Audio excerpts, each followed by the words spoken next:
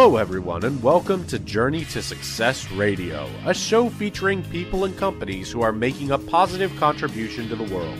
This show will help you learn how to apply success principles in every area of your life so that you can make the most out of your skills and talents and accomplish more of your goals. To find out more about the show, please visit www.journeytosuccessradio.com.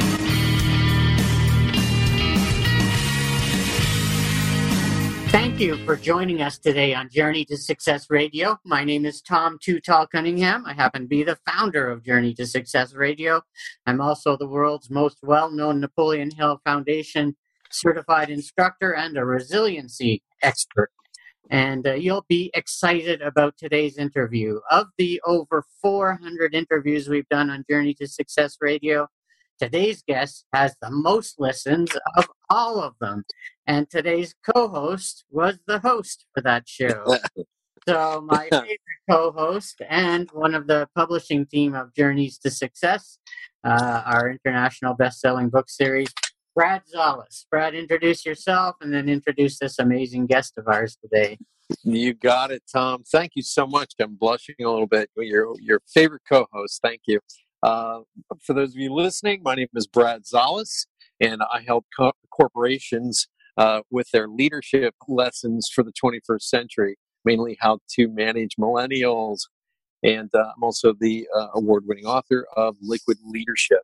And today's guest, I love him. I think he's a great person, good friend. I feel blessed to call him part of my entourage, so to speak, and I hope he feels the same way.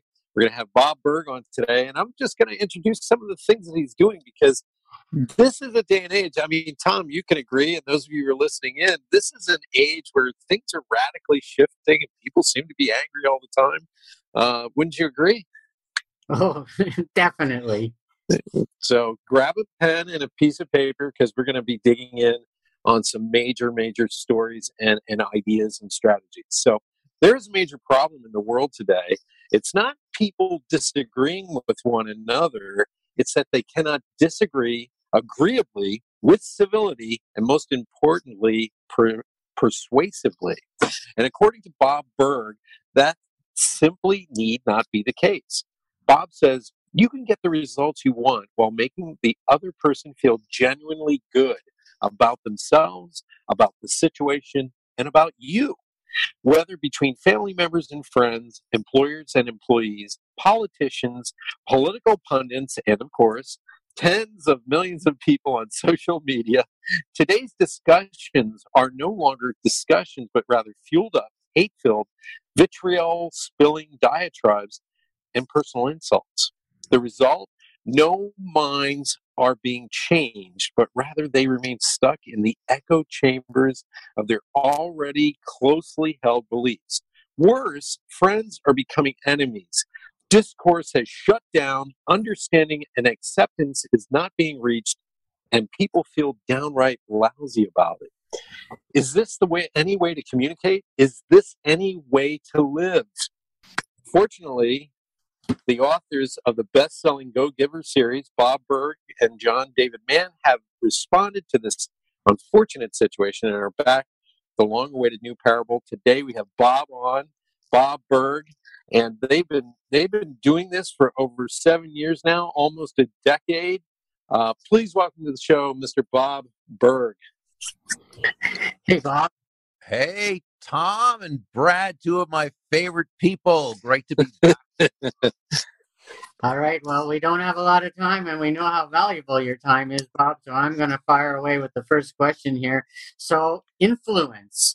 We hear a lot about the word in many different forms and formats, but what is influence really? Tell us what it is. Well, on a very, very basic level, influence is simply the ability to move a person or persons to a desired action, usually within the context of a specific goal. That's its definition, but I don't believe that that's its substance or its essence. The essence of influence is pull. Pull as opposed to push. As in, how far can you push a rope? And, we all know the answer is not very far, at least not very fast or very, very effectively, which is why great influencers don't do that. You rarely hear someone say, wow, that Patricia or that Steve, he is so influential. He has a lot of push with people. No, boy, he sure is pushy. Man, we'll just follow him anywhere. No, he has a lot of pull. And that's what it is. Great influencers attract people first to themselves and only then to their ideas. And they do this, again, not through pushing themselves, pushing their ideas, pushing their will, being pushy, but through pull, which is a form of power as opposed to the opposite, which is force. Hey, we see all the time on, let's just take social media, for instance, okay, Facebook or Twitter, and you've seen someone post or someone tweet, you and people like you are what's ruining this country. You are a horrible, horrible, dirt-sucking human being, right? Now, how often does the target of that respond by writing back, wow, you are right. I hadn't thought about it like that before. In fact, now that you bring it up and put it that way, I am renouncing all of my long-held beliefs, and I'm now on your side. It just doesn't happen, and it's not going to happen. In fact, the more you insult someone, the less you're influencing them, and the more you are causing them to stick with their long-held beliefs. Right. It's like they're being entrenched. The more you yell at people, the more they dig in. Right. It's a natural way of doing it. If you tell me I'm wrong about something, I might sit back and go, maybe you got me on that. Or maybe most likely I'm going to turn around and just go, look, buddy, look how, Right. So Bob, yeah, go ahead. This sounds like some sort of clever manipulation or mind game or some sort of a keto you're playing with others in order to get what you want. But explain a little bit about that, Bob. It's not really manipulation. It's a sense of beingness, I would say. Oh, yeah, it's not manipulation at all. I mean, someone could do that, but we highly suggest not doing it that way. Not only is it morally repugnant to manipulate someone, it's just the results are not going to be as good, and they're certainly not going to be sustainable. When you think about influence, again, being the ability to move a person to action, hey, persuasion, which is positive, and manipulation, which is negative, they're both forms of influence. They can be used for good. They can be used for evil, right? Yes. So the biggest part is, and I would say that persuasion and manipulation are cousins, but one's the good cousin and one's the evil cousin. Manipulation's the evil cousin. The manipulator. I remember reading this in a great book by Paul Sweats. It was written in 1987 called The Art of Talking So That People Will Listen, though it was much more about listening than talking. And I remember he gave this great explanation. He said, manipulation aims at control, not cooperation. It does not consider the good of the other party. It results in a win-lose situation. The persuader, in complete opposition to this, the persuader always treats people as responsible, self-directing individuals. As a result, people respond better. And here's the thing. A manipulator may not want necessarily to harm you, but if that's what it takes to get their way, they'll do it. With a persuader, and this is key, with a persuader, that could never happen, because for a persuader to feel good about the situation, they've got to know that you came out ahead as well and that you feel good about it. So, yeah, there's a huge difference in intent. Although, again, like any principle, gravity is a good thing. Gravity is a principle. It's good when it keeps us from floating aimlessly up into space. It's bad if you walk off a 7-story building. So what we want to do is influence others, but we do it through positive persuasion. Nice. Wow. A reminder to our listeners, of course, if you want to find out more about Bob, you go to his website, and that's Burg.com. And you'll find out all about Bob there, and of course his new book. And I imagine when you buy it from Bob's website, you're probably going to get some free gifts. And hey, Tom, can I suggest, and I apologize for interrupting, I suggest instead of the Burg.com, which they could also go to, if they could go to thegogiver.com, That actually is where we have the information on the new book and the bonuses they can get if they'd like. Silly me, thegogiver.com. That's my fault.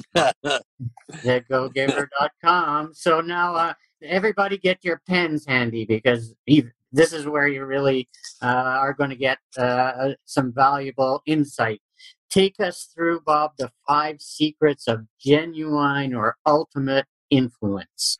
Well, the first is master your emotions. This is really where it begins, because unless we're in control of our own emotions, we're not even then in a position to take a potentially negative situation or person and turn it into a win for everyone involved. And while we know that the person who can control their own emotions always, is in a good position to deal effectively with others. The fact is, we're human beings, and because of that, and because of the fact that we're emotionally driven people, it's easy to kind of, when someone says or does something that pushes our buttons, and we cause ourselves to feel whether it's disappointed or frustrated or helpless or angry, right? Right. And we become at that point part of the problem rather than part of the solution. So the first thing is to master our emotions. Now, what's important about that, though, is to understand when we say this, master your emotions, we're not saying to lose your emotions or forego your emotions. By all means, emotions are a wonderful part of life. They make life worth living. They bring us joy and pleasure. No, we're just saying make sure you're the master of your emotions, as opposed to your emotions being the master of you. Or as one of my great friends, the great leadership authority, Dondi Scumaci, puts it, by all means, take your emotions along for the ride, but make sure you are driving the car. And that's really the key. Another great way to look at it, and one of the mentors, the judge, tells one of the proteges, Jackson, this in the book. She says, people say, well, should I only make my emotions based on logic? Well, that's also not realistic, because we are emotional people and our emotions should be part of it. They just shouldn't be the driving factor. She says, think of your emotions as if you're a corporation, think of your emotions as your board of directors, but think of your logic as the CEO. By all means, consider the advice of your board of directors, the emotions, but your logic, the CEO, that has got to be the decision maker. Wow. Nice. I hope you wrote that down. The next one, number 2, is to step into the other person's shoes. And this isn't always so easy to do, because the fact is most of us have different size feet.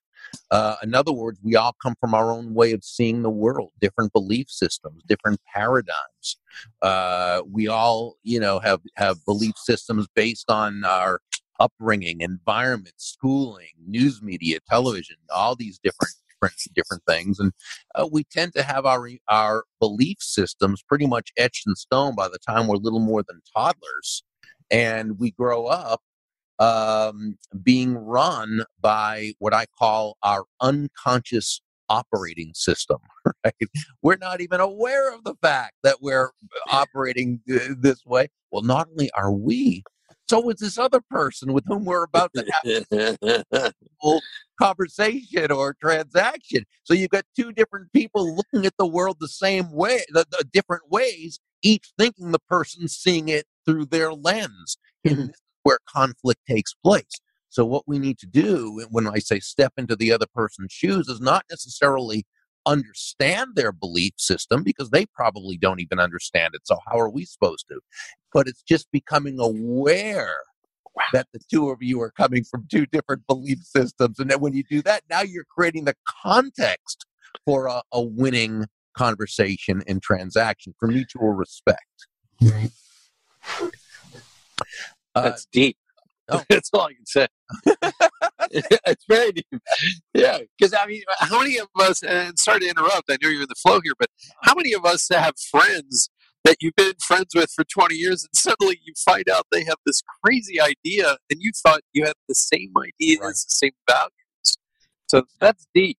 Exactly. Mm-hmm. Thank you. No, my pleasure. Number 3 is to set the frame. And this is so important to set the proper frame. A frame is a foundation. It's the foundation from which everything else is going to transact. And I may have shared the story with you before. It's probably my favorite explanation story of a frame. And it was when I was in a Dunkin' Donuts. And Tom, we don't have Tim Hortons. Tim Hortons down here like you have up there. Whenever I get to speak in Canada, but down here, Dunkin' Donuts is the place I go for coffee and an occasional donut, But I was in one of the Dunkin' Donuts stores, and there was this little boy, little toddler, probably 2.5 years old, and he was running around the store, and his parents called him back over to the table. And as he started to walk back over, he fell. He took a spill on the floor. Now, he didn't hurt himself; that was obvious, but it was also obvious that he was shocked. He was very surprised. He did not expect that to happen. So, what did he do? He immediately looked at his parents, the two people he trusts most in the world, to get their take on it, to get their interpretation of the event, right? And I truly believe that had the parents gotten panicky and upset and, oh no, are you okay? I think he would have started to cry. But what they did is they handled it beautifully. They walked over and they smiled and they applauded and they laughed. And, oh, that looked like so much fun. What a good trick. And he immediately began to laugh. Now, what the parents did, what the mom and dad did, is they set a productive frame from which he could operate.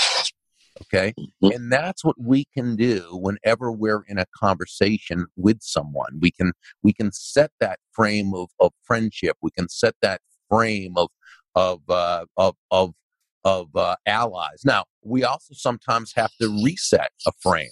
So what if someone says, well, I can't believe you agree with that policy. I think that's a horrible thing, and you must be a horrible person to believe that way. Well, you could that set a frame right there, right? A frame of anger, a frame of accusation, a frame of, and if you reacted to that, so, well, I think you're blah, blah, blah, that does nothing but buy into that person's premise, that person's frame. So what if instead you shifted the frame by saying, well, I admire your passion for your beliefs. Like you, I want to live in a world in which everyone is able to blah, blah, blah, whatever it is, the point being. I think our only disagreement is with the proper way to get there. Boom. Wow. Now you reset the frame from just being totally argumentative and, rancorous and so forth to now two people who are just looking for a common solution. And let me take this a step further. Even if that person remains in their anger frame, okay? Remember, in these online conversations, there's always lots and lots of people listening in. And right. So when they're hearing the two of you, some people, if they are just totally on the way on the left or way on the right, they're probably not going to change. But most people are somewhere in the middle or leaning toward one side. And they're much more likely to take seriously and be influenced by that person who seems to be polite and that person who is tactful and kind and that person who can make their point in a way that they don't insult the other person. Does that make sense? Definitely. Yes. And this is where influence happens. Wow. That phrase is pretty powerful. Oh, thank you. And so number 4 is communicate with tact and empathy. And that says that the way we speak to people and the way we communicate with people is in such a way that rather than they're having to be defensive toward us and resistant to our ideas, we're communicating in such a way that they feel very comfortable with us and they might be more open to our ideas or at least engaging in the conversation, engaging in dialogue. Empathy, which is really a way of trying to understand how that person feels, it's different from just putting ourselves in the other person's shoes. That's more logical. That's more trying to figure out with our head where this person's coming from. Empathy is really a feeling of resonance with another person. It's maybe not understanding how they feel, because we don't necessarily understand how they feel. We're not them. But it's understanding that they're feeling something and that this something might be distressful or uncomfortable for them, and they're with them to work through it. Right. Nice. And then number 5 is simply let go of having to be right, which doesn't mean that you don't want to be right. It doesn't mean you're not going to try to make your case. Absolutely not. It means that we're not attached to the idea. It means that our sense of happiness, our sense of inner peace and well-being is not dependent upon our being right or winning an argument. And what that actually does is it not only does it allow us to become more wise because we truly are listening with the intent to understand instead of having to defend a position, but it brings down the defenses of the other person, and it allows that person to now go more into that mindset. So now, the paradox is the less attached you are to having to be right, the more likely you probably are right and can communicate that correctness in a way that will be accepted. Nice. Wow. I hope everybody listening in is taking notes, because these are very powerful strategies to use in business, in your relationships, in all walks of life. I mean, this is very, very powerful. Thank you, Bob, for sharing that. Now, you claim there's one sentence, though, that is guaranteed to prevent misunderstandings. Now, this sounds way too good to be true. Right. I want that one. Well, let's go back then to belief systems, because remember we were talking about, and this is putting yourself in the other person's shoes, understanding you're coming from 2 different belief systems. This is simply understanding that like you were saying, Brad, that you might have a friend who you see things from 2 different angles that you didn't even realize you were. Let's take something on the job. Okay, you're a member of a 4-member team, and the supervisor says, the team leader says, "Hey, there's been a change on this project. The client called and said they need this now moved up. They need it done as soon as possible." Okay, but everybody says, "Okay, great." So Wednesday afternoon at 5:00 comes. The team leader calls everybody together and says, "Okay, where's your project?" Only one of them has it done. The others don't. He said, "I said it needed to be done as soon as possible. Where is it?" Well, here's the problem. What does as soon as possible mean? Now, to him, it meant Wednesday afternoon by 5:00. To one of the people on the team who had it done, as soon as possible means you drop everything else, you do it now. Another person on the team, as soon as possible means you get it done and you start working on it as soon as you've completed your other project. That was from their former team. That's what that meant. The other person, as soon as possible, they came from another team in which you just ignored it because it didn't matter. So you've got 4 different people who heard as soon as possible, and all 4 people had a different understanding of what it meant. So here's how you make sure that you know what it means. When this person said, when the boss says, we heard from the client, there's a change, we need this project done as soon as possible.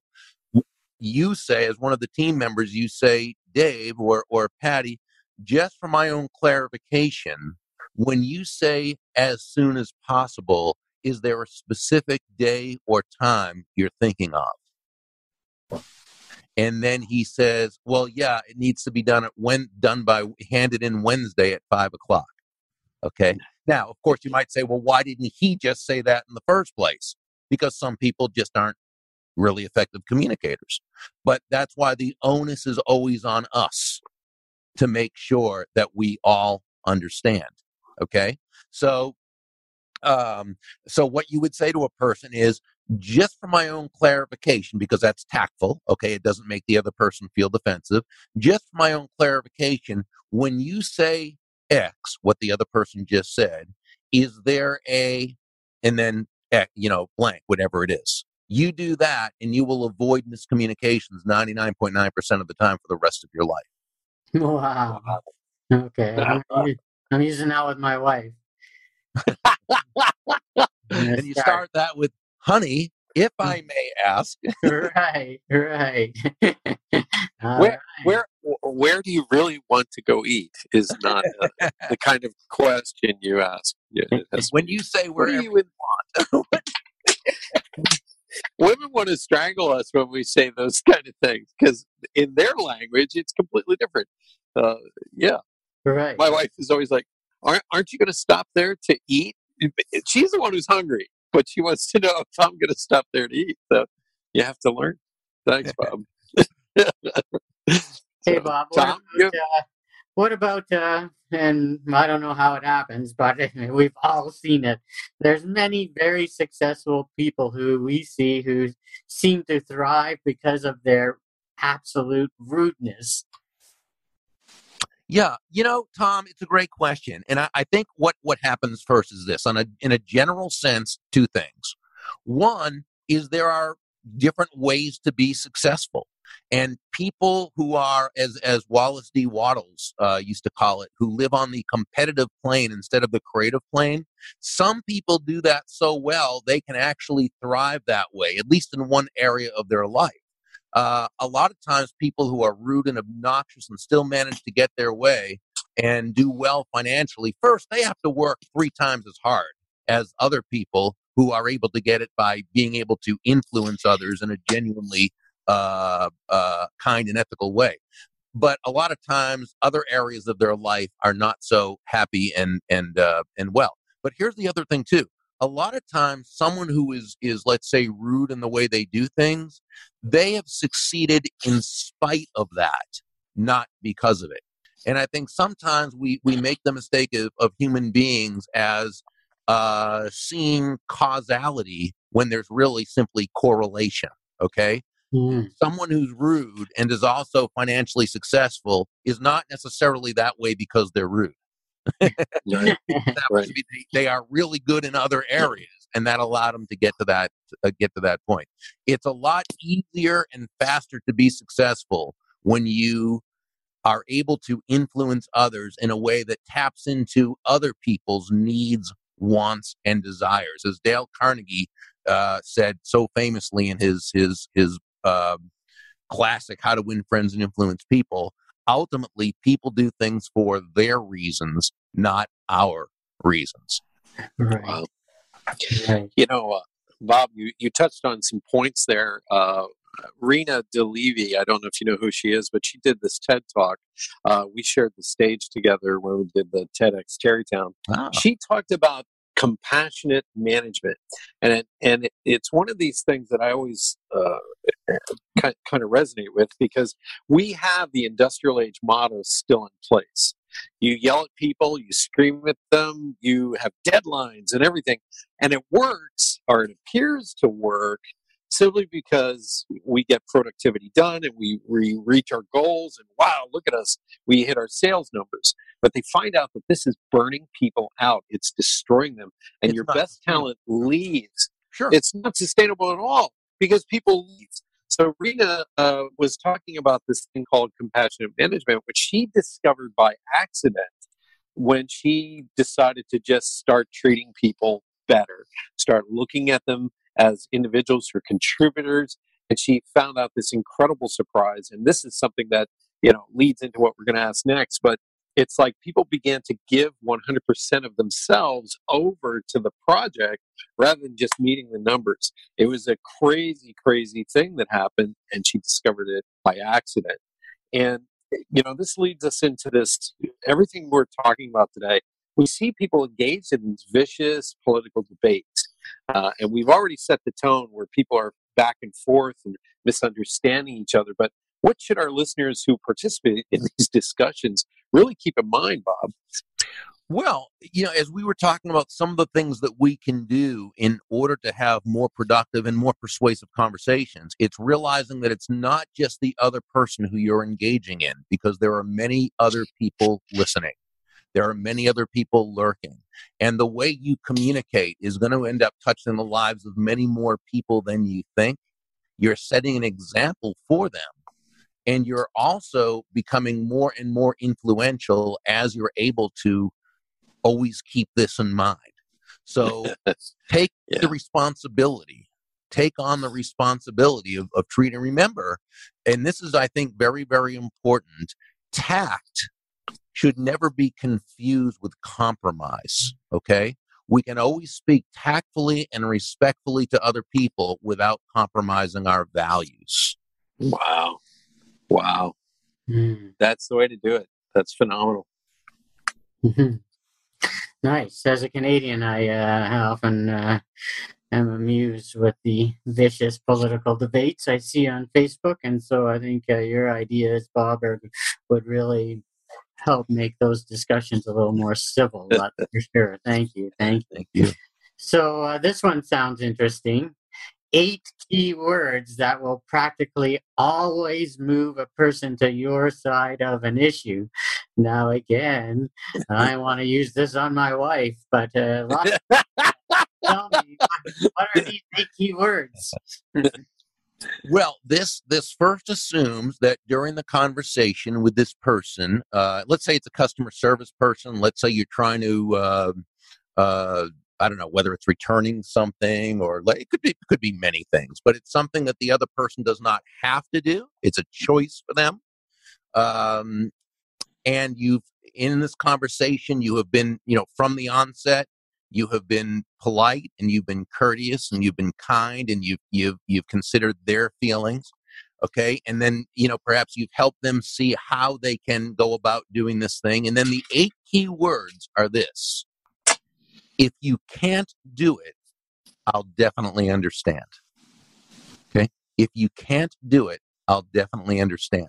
What you've done is you've given this person the ultimate in respect by, sure, you're communicating that you believe they can and that you believe they want to, but you're letting them know that they, as a person, are more important than the event itself. You're giving them what I call the out or the back door, which is an emotional escape hatch so they don't feel cornered in and pressured.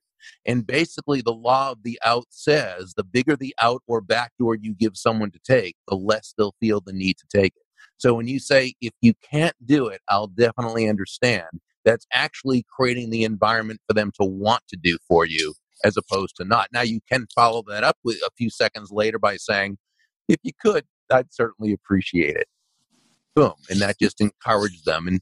And so forth. You could also follow up after that by saying, hey, don't get yourself in any trouble over it, which again is just letting them know. But yeah, those 8 key words, again, 99 times out of 100, I mean, they'll get you out of everything from speeding tickets to, not that I want you to be speeding, don't, but it will help you get the results you want when dealing with people who otherwise may not have been so inclined to take that extra step. Wow. I love it. I'm going to use those for sure. That's bad. You're bad, Tom. Now, we're going to wrap up a little bit. We're coming to the close of our show, but I wanted to ask you this one, Bob, and it's the biggest issues of us have to do with today's really, really busy world. How do you say no to requests in a way that's kind but effective? And do you really have an answer for that? Yeah, absolutely. And it's going to be the opposite of the way that many people have been taught. You hear some people say, they'll just advise, well, no is a complete sentence. And yeah, I don't necessarily agree with that, because being rude to someone is not endearing them to you. It's closing off their friendship. It's closing them to future opportunities. And there's no reason to have to do that. It's the same when someone asks you, let's say someone asked you to serve on a committee, something you just don't want to do for whatever reason you don't want to. It's fine to say no, but I wouldn't just say no, But I also wouldn't take this piece of advice. Some people say, well, just say, I would, but I don't have the time. The problem there is it's not that you don't have the time, it's that you don't have the desire to do it. You don't value doing it as much as you value not doing it. So you're kind of fibbing, which never feels good. But the other thing is that person's going to probably have an answer for it. And when they explain to you how time is not going to be an issue, now you either have to explain that you really just don't want to. And so now they're going to be a little bit mad, which, you can't really blame them, and you're going to feel yucky. Or in order to save face, you've now got to do the thing you don't want to do. And that's also, I don't think, a good option. I'm not about being self-sacrificial. Okay, so no, you can say no in a way that shows them ultimate respect and respects your boundaries and leaves the door open for other things and makes them feel good about themselves. It's simply this: You say, thank you so much. While it's not something I'd like to do, please know how absolutely honored I am to have been asked. Wow. Okay? That's powerful. Because you haven't made an excuse. You haven't given them something to hang their hat, to hold on to answer. You're basically just saying that the answer's no, and that it's not something you're willing to consider, but that I'm honoring you. I appreciate the very fact that you asked. I feel honored by it. And the fact is, by doing it, you have honored that other person. Wow. Wow. They end up feeling good when you say no. Exactly. Nice. Bob, thank you so much. Thank you so much for being on today's show. Everybody who's listening, please go to thegogiver.com and pick up the latest book or all four in the series. Bob, I'm amazed you've done all four. It's a labor of love, right? Yeah, well, I have an unbelievable co-author, John David Mann, who's really the lead writer and storyteller. And I got to tell you, I'm just honored to have a chance to work with him on these books. I learn so much every time. When does the new one come out? April 10th, The Go-Giver Influencer. And we're very, very excited about that one. Nice. Yes, pick up all the books in the series. There's The Go-Giver, Go-Giver Sell More, and The Go-Giver Leader, and the one coming out April 10th, The Go-Giver Influencer. And Bob, thank you. I feel incredibly blessed that we met in 2013, all three of us personally. Yes, and thank you so much. Is there anything you want to add to our guests before we leave? I just want to say thank you to you both. I have so much respect for both of you. It's just an honor to even be on your show. Thank you, Bob. I appreciate it. Well, anyways, Tom, you want to take us away here on Journeys to Success Radio? Thank you so much, Bob. Everybody, thegogiver.com. As Brad said, buy all the books in the series. And then when the Go-Giver Influencer comes out, make sure to have that. And you'll already have a good feel for the style of their stories and their writing. So thanks so much, Bob. Have an amazing day. And we'll see you, as Zig Ziglar would say, at the top.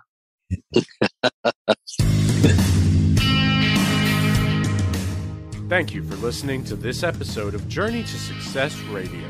If you or anyone you know would like to be interviewed for the show, email Tom at tom2tall.com for details.